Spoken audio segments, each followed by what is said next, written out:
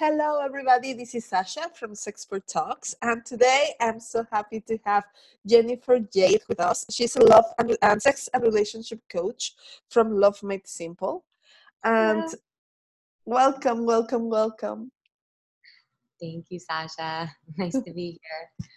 Thank you. So, we are going to be talking about an amazing topic. When she told me first about this, I just got like full body chills because it feels so exciting. As a person that has been married for 17 years, when I heard this topic, I was like, yes, please, we need more of this.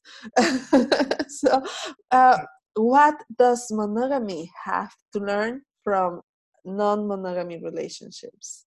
Oh my God, the topic is endless. I want to share a little bit about how this came to be first. Um, Yes. I had been always kind of interested in relationships and in quote unquote fixing them when I was really young, and had been studying and interviewing anyone that would talk to me about their private life literally since I was like 6. It's pretty inappropriate, but always fascinating. And I kept getting kind of the same story, like don't get married. I would get really weird things like you're too, pretty. Like that there were these, even as a child, these like very sad, urgent warnings from women and men to like avoid at all costs marriage, which was really heartbreaking to me because I was raised in 8 different countries before the age of 11. So I had seen kind of marriage across all these different cultures, both Latin, European, and American, and they all kind of suffered with this. You can only really be happy if you have like a side relationship or if you're constantly lying to each other. You maybe are that rare once in a blue moon unicorn that are happy together, but I had actually never met one at that time. And it was really heartbreaking as a kid to like really want to believe in this partnership and love and just keep getting these like very saddened adults being like, don't do it. So Yeah. eventually that led me to study my whole dissertation on different types of love and what the next stage is. Different types of love in our human history across the ages, and then what's next, because it kind of stopped after our development of it officially kind of stopped after marriage, which was a socioeconomic arrangement that made a lot of sense if one person was going to work and provide everything and the other person was going to run the household, raise the children, yada yada. We all know that story. So I kind of thought that since we were changing so much as a society and so quickly, there needed to be something else. And then I couldn't necessarily find anyone that was okay with that. I got a lot of backlash from it. A lot of, I don't know what I'm talking about. This is really dangerous. Think about the backlash it'll have on children across the world. It was quite interesting how angry people would get at the suggestion that there might be a different evolution to this beautiful concept of love. And so I traveled across the United States and I started interviewing alternative couples, like I would say like 7 years later after this very disillusioned attempt in college. And I had really only found out about them about 7 years ago, that there were communities and that there were all these different shades and colors of families, if you will, that really identified as happy. That was incredibly shocking to me. I was like, I found them and they live in the shadows. But in LA, we're very lucky. In California, it's more open. In different states across of America, there are varying levels of how open people are in sharing their open families. But it did offer some hope as to the more personalized your contract with whoever you decide to spend the rest of your life with is, the higher percentage of happiness for like the rest of your life. So many of the people that I interviewed were people that started with monogamy and married and would be together for 20 plus years, raise children, and then either by accident or through crisis, open up, but very consciously, um, and start exploring whether just going to a party or like a sex party or dressing up and going to just a themed party, depending on how comfortable they were, or just like diving in and going to something called a munch, which is alternative relationship lunch, if you will. Nothing happens there. You just get to all have lunch and like talk about it. You get to ask a bunch of questions to people that maybe are there to meet somebody or are happy to share with you what this is. And the surprising factor across the board isn't that they like then went and had a million partners and are only happy because they're not actually together. It brought them back to this quite consistent level of constantly being in a new relationship with each other, constantly cycling new energy, never taking each other for granted. It took away a little bit of the comfort and the safety that is so divine to build a family that can just murder eroticism if it's not accompanied with other very conscious exercises to like bring in some thrill and excitement and desire and new energy into that relationship. Oh my God, I love it. And it resonates so much with my experience. I have seen that firsthand, like the fear of couples when they get together. Oh my God, I'm going to lose the freedom, and it's like a panic, right? Like a sense of like if a couple was a ball and chain and not really a conscious coupling. And something that you mentioned that is so important is that marriage is a socioeconomical agreement. Mm-hmm. It's like we take that for granted, that it has always been that way, but it has a reason to be that way. And romanticism was not it's just recent that we connected romanticism and romantic love with marriage. It has like what, 100 years maybe. Yeah. And the interesting thing is, it was developed because this like need be basis of what would set people up for most success and blah blah blah.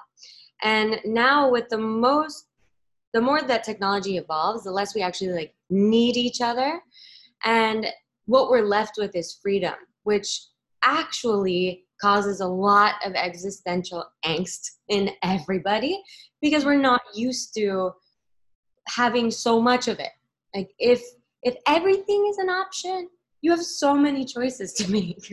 Whether that is your sexuality, whether that is if you want children, where you live, if you live in hotels by choice, if you travel the world all the time, or if you live on a farm, or if you're gonna have a test tube baby. Like the options are actually infinite. So what's left is love fully by choice. Now both sexes can work and be equally, if not more, thriving financially. It's just we're left with this, like what's left now is fully choice. And maybe we don't have much practice in fully choosing each other outside of immediate logic. But like, of course I would choose this because we're building a family and because it makes sense economically and blah, blah, blah. Now it's like, no, it's just out of freedom that we choose each other. Wow. And that changes totally the connection, the nature of the connection, right? Like I'm not with you because I need you, but I'm with you because I want to. Yeah. And that also creates a different level of intimacy, right? Yeah. The funny thing is, I actually think it creates a lot of, because we're not used to it, the immediate impulse in our like quickly overturning society is, if this is just based out of freedom and not out of need of what we can give each other, like, are you my best choice? Could there be a better one out there? Instead of, I chose you for a reason, and can we cultivate something here the immediate go-to, maybe out of some like ingrained social fear of intimacy anyway, is to be like, is this the actual right choice for me? There's so many others I have seen. I don't know if that's what you see in your Yeah, coaching as well. It's a haunting question for people. absolutely. Absolutely. Even with partners that love each other, Yeah. that have shared a history. I mean, I have to confess, I have thought about that, and I know that my husband has. Like, are we the best choice for one another? Right? Even when we decide to be together, the question is always hunting you down. Yeah. And that actually brings me to the most important thing that monogamy can learn from non-monogamy. Non-monogamy uses that question and that kind of destabilizing energy as an arousal tactic. Non-monogamy doesn't mean you have sex with other people. Non-monogamy is just like, you can be monogamish. You know, it's whatever the fuck you want. Oh, can I swear? Yes, please. Excellent. So it can be whatever the fuck you want. And it can mean you just like go and explore other people's energies, or you go to different cruises that are just naked. I mean, the options are literally endless. Once you start looking into it, it's out of control. Sexuality is the only part of our lives that has absolutely no boundaries naturally, because it's all imagination based. Mhm. The freedom in it is endless, endless. You can literally bring it down to the most taboo things that are like highly illegal and you'd be put in jail forever. Make them erotic and make them work for your relationship. You know, there's this superpower in our sexuality that, again, without being given permission first to have it, to just be it already, and then share it with this partner that you've promised to share the rest of your evolutionary life together with, it kind of like stagnates and just becomes something that's wrong with you, which you then naturally project onto your life and your partner. There must be something wrong with him, when it's really the backlash of being this like sensual and feeling and multidimensional sexual animal and having no permission to share it with your other multidimensional sexual animal, and kind of like either laughing about it or just sharing. Does that make sense? Yeah, we Face froze for a froze a little second. bit. Yeah. I don't know if we're still. Yeah, we're still here. It just froze for a moment. Oh, Hello. I yeah. see you. Yay. Yeah. So, when you're speaking about using our sexuality with that freedom, Yeah. uh, I hear also that you're speaking about because there is a part that can be a little bit triggering, which is the edges, right? The parts that can be also illegal, or almost, not also, but almost Yeah. illegal. It's like we have it in our fantasy, in the way in which we can Yeah. relate to our partner, right? Like we can always play and create an exchange that is consensual and playful, role playing, involving others with that openness. Yeah. Yeah. And because it's fantasy, it doesn't innately mean anything about hours accounted for, either with kids or with work or with your purpose, whatever it is, working out. A place where you can be so intimate about something so kind of, I mean, exciting, but it's like edgy. It's like also scary. It's also like maybe you never told anybody, and a place where you can be seen and loved, and you know, more than often the person responds with like laughter and like, oh my god, I have the same kind of thing but totally different, and this is what it starts off this kind of like cascade of permission. It brings in innocence, it brings in a lot of playfulness, unless there is like very deep religious shame inside. That takes a little bit longer because it's ingrained with this kind of like innate sense of there's something wrong with you anyway, or you're doing something wrong with that, which can also be made quite fun in the bedroom, but it takes a little more time. So yeah.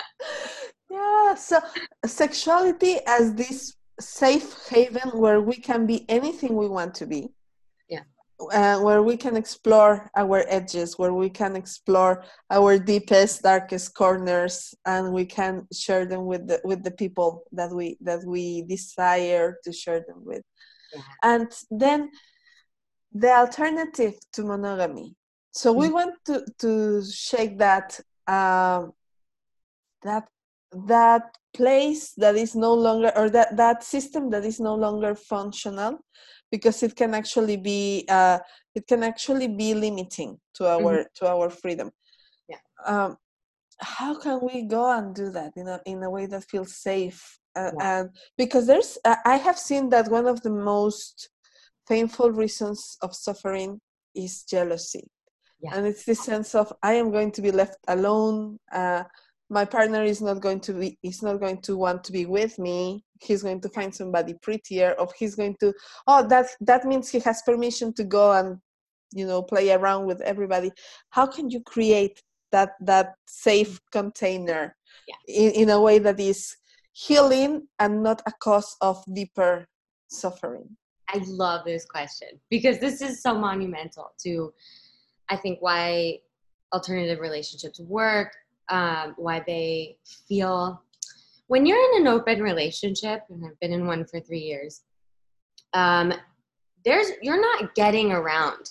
Like, you're not getting away with feeling anything. Like, you're so attuned to your partner because of the amount of emotional exercise that you guys have to do in order to safely play, and the amount of fuck-ups that innately come with that you can't get away with stuff. So I think in monogamy, when I've been in monogamy, and he and I are monogamous now, you can get away with a lot of stuff, because you can take your container for granted. Oh, we're married, that means he's not going to do anything, and if he does, the consequences, we're leaving each other, or hell. You don't really see a drive for, like, oh, I'm really jealous of this person that they work with. But you miss out on this enormous opportunity to be incredibly vulnerable, be received by your partner, be reassured. Reassurance is like the most amazing, aphrodisiac, surrendering, powerful force in the world. The issue is also not only with the person feeling jealousy, but in a partnership, I find men and women, when a partner comes in and is like, I'm so jealous of this situation, whether there's truth in it or not, the response is typically kind of like anger or shaming, or like you're being ridiculous, maybe some gaslighting, or some really lovely gaslighting, like, oh, you have nothing to worry about, versus like, yeah, there's some attraction there, but let's sit down and talk about, how can I make you feel safer? The whole point of building this intimate relationship isn't to avoid conflict. It is a little bit in monogamy, which is also the least erotic thing possible. Safe is not sexy. Unless you're in like a little bit of kinky danger, then safe is great. But as a like standard for the rest of your life, it's going to get old. So these things kind of come up as an opportunity for you and your partner to create an experience of, we can handle anything. We can handle, the new age Pamela Anderson coming to work at your office, and I know that you're going to receive my feelings no matter how many times they come up, with love and support. You're going to call me at lunch. The interesting thing, you're going to call me at lunch. We're going to make a system out of it. And the interesting thing is, that's not a forever thing. Typically, when someone feels unsafe, they just need to feel safe for a little while in order to trust things again, and then they can relax. And then they kind of have a bigger trust of the relationship anyway. By leaning into the jealousy, by having the person respond without fear, it creates that trust that they can handle anything and anyone coming in. And that is missing, I find, in monogamy, or in my monogamous relationships, for sure. My heart is just like so happy feeling and receiving this, because I can totally see how that changes the dynamic, because that the gaslighting, the cheating, the going behind you, and that destroys your self-esteem. when when that conversation that you're mentioning actually builds you up, and eventually that makes more space for freedom. Absolutely. It also gives your partner space to feel the same. And then there's this experience of like gratitude that you're both capable of feeling these intense things for each other, and you're both capable of handling it. Like in non-monogamy, if one person feels triggered, depending on your container, for a lot of the people that I coach, this is how I would like them to do it. And for my relationship, it's what works best for me. It was like, if I was in pain, everything stops. If he was in pain, everything stops. Like, there is no entitlement. There is no, well, you said I could yesterday. It's, oh, you're in pain. Everything stops in order to listen, in order to love, in order to remove the urgency and provide abundance and healing and some pleasure if need be. Like, it's just totally different than what I have found our modern relationships encourage, which is, yeah, I feel like it's more like bare knuckling it through, try not to fight, don't be a nag, like all of these things that are really painful to hear when they're coming from somewhere really real inside of you, Yeah, absolutely. Wow, I love that, and I want to make sure that we repeat that enough. When your partner is in pain, everything stops. So that's the one place of safety. That's so you have safety in your partner. I am hearing that safety with your partner is not about it's not about that steady place that becomes boring and it's dangerous and it's not sexy, but about knowing that whatever happens, your partner is going to have your back and it's going to make you the most important thing um, in the world. So that for me feels totally seductive. Like, oh my God, I would so want that in my relationship. Yeah, absolutely. It's so nice. And then, that doesn't just happen immediately. Also, there's a level of teaching each other that I think needs to happen as well, because you're both really different. So maybe for one person, talking immediately really helps. Maybe for the other one, a little bit of space really helps. And it can be really uncomfortable when you feel like you've hurt your partner somehow, even if it's just by the new colleague. A lot of our immediate primal reaction is, but I didn't do anything wrong and I'm committed to you. So what else do you want from me? And it can be the most painful thing to receive when you feel so ashamed of feeling insecure anyway. Like, but these feelings are the important part. The feeling is actually a gift. It's like, ooh, here's an opportunity for you guys to overcome this and like devour each other afterwards. Like, Oh, I love that. I love that so much because I know that that is the need beyond the need, right? Like when you are actually craving that connection with your partner, somehow what you're craving is to know that you're safe to feel whatever you feel, that it's okay to feel whatever you feel, and that it's going to be welcome, that it's not going to be judged and shame, and that you're not going to have to be blamed for feeling something that is beyond you, that just happens when you see your stability as a couple being challenged somehow. Yeah, it's really exciting. Yes, I love that. Oh my God, this conversation is golden. I just want to show it to everybody that I know in couples, because I have seen that there is so much pain with insecurity. I know that you are Mexican or part Mexican. Is that true? I'm quite a mix. So I'm half Russian. I was born in Ecuador, but my mom's Peruvian, and our whole family on her side is Peruvian. Oh, yes. So you have Latina blood as well, because I am Mexican, and I know that an issue with Latin American culture is that infidelity is seen as something that happens, and you just let it happen, right? Like, and you just let it happen. And then in the American culture, we have the opposite. It's like there is a huge punishment, and people is shame if they let it happen. So the Latin American woman knows that her partner was unfaithful and she forgives him because it's harder to let him go. and the American woman knows that her partner was unfaithful and she leaves him right away. Yeah. But then there is pain on both sides. Yeah. There is suffering, there is misunderstanding, Mm-hmm. and all of this because we never made an agreement that would work just for us, where we can say, so you can go this far, and when this happens, please let me know this way, or don't let me know until you get to this point, whatever works for the relationship.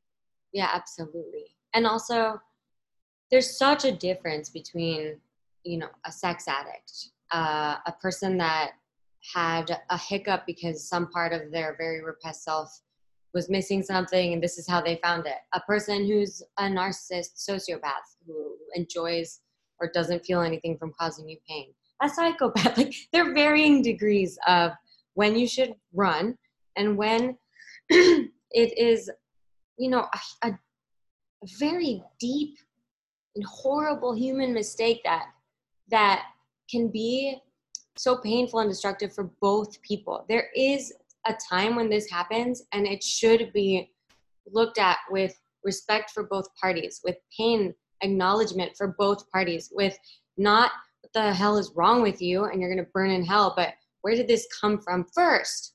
Maybe it is a what the hell is wrong with you, and there's a time and space to acknowledge if that's the case. But a lot of us were just told, like, just don't feel that, just fucking, you know, put it in your body and stop feeling that. Like that causes these trigger reactions when we drink alcohol, when we're under stress, when we fight with our partners, when we're driven away for whatever tragedy, when a death happens. Like it's just all of these little grenades inside of us ready to go off at any point. And then you get more hell put on you instead of the person that has said till death do you part being like, I'm right here, you really hurt me, but let's figure out what happened before I make some whiplash response to punish you for the pain that you're causing. Yeah. And I love that you mentioned the different layers and different kind of people, like, because it's so easy to all of a sudden encompass everybody in, now let's everybody have open relationships. Yeah. We find ourselves being gaslit into relationships that we don't really want, but that's the woke thing to do. And so it's like, we don't necessarily need to all go into a new like uniform pattern. We need to find what works for us, and to understand that there are different needs and there are different people, that sometimes it's not about the freedom of the relationship, it's just that person is not the right person to be with. Yeah, absolutely. And I definitely don't think everyone should be in an open relationship. Like, unless you love communicating all the time, like I do, like, unless that is like what drives your whole life, do not do it. Or you want to be like super poly, where everyone is a primary, and it's I wouldn't say it's easier. You definitely know more if you're poly because it feels natural to you to do that, to have like multiple primary-ish seeming partners. But yeah, I don't think open's for everybody. Just how I don't think marriage and monogamy is for everybody. And I think you know in your body if it's for you or not. You know, I think if you are saying no to it because you're terrified is different than saying no to it because you really have no interest in it and there's no charge around the no. You're just like, oh, it doesn't really excite me. It doesn't make me really repulsed. There's no like enormous backlash from it. It's just, you know, that's not for you. Great. I love it.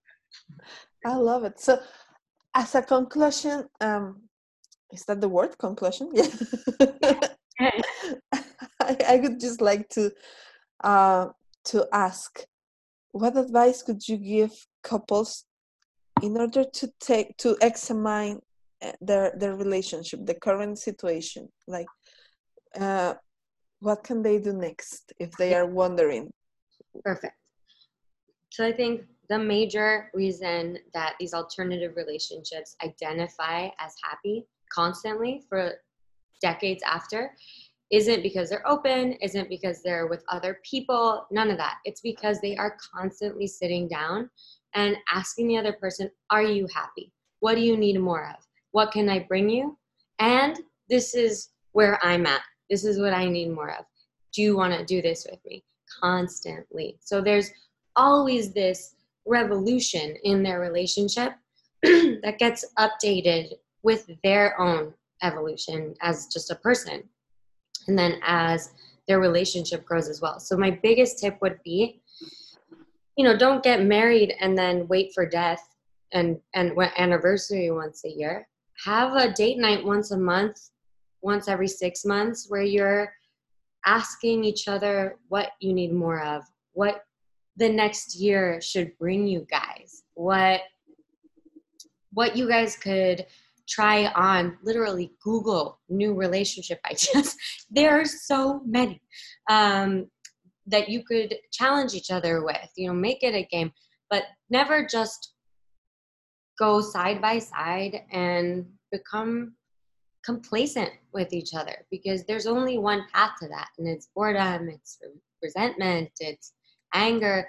We have these huge relationship marks that we date, and we move in together. You meet the family, then you move in together, then maybe you buy a house, then you get married, then you have kids, and then what? And then it ends. We don't have like a next step to like challenge each other for, to want to work to prove to the other person that you are worthy of their love in the next 50 years. That I feel like we need more of that kind of yearly, bi-yearly planning of like, what do we want for next year and the next decade, and how do we work on that together? I love that so much. So it's, oh my God, that's so powerful. And I would really invite you to rewind that part and listen to it once and again and again and again, because it's so important. Do it. Speak with your partner, explore the possibilities. There's so much more than just having kids and then waiting for them to leave the home and then waiting for death together. Because life is not about letting it go to waste and letting it pass by us. We can explore a life together as an adventure together. Yes, I totally agree. Thank you so much for this amazing conversation. It has been so cool. Thank you, Sasha. This is so much fun. And please remember to find Jennifer Jade on her site. We are going to have the link in the comments and in the description, so that you can contact her and work with her. She has amazing results. I know people that have told me that they are working with her and they are so happy. So don't doubt in contacting her right away. Oh, that's so lovely to hear. Thank you. Thank you.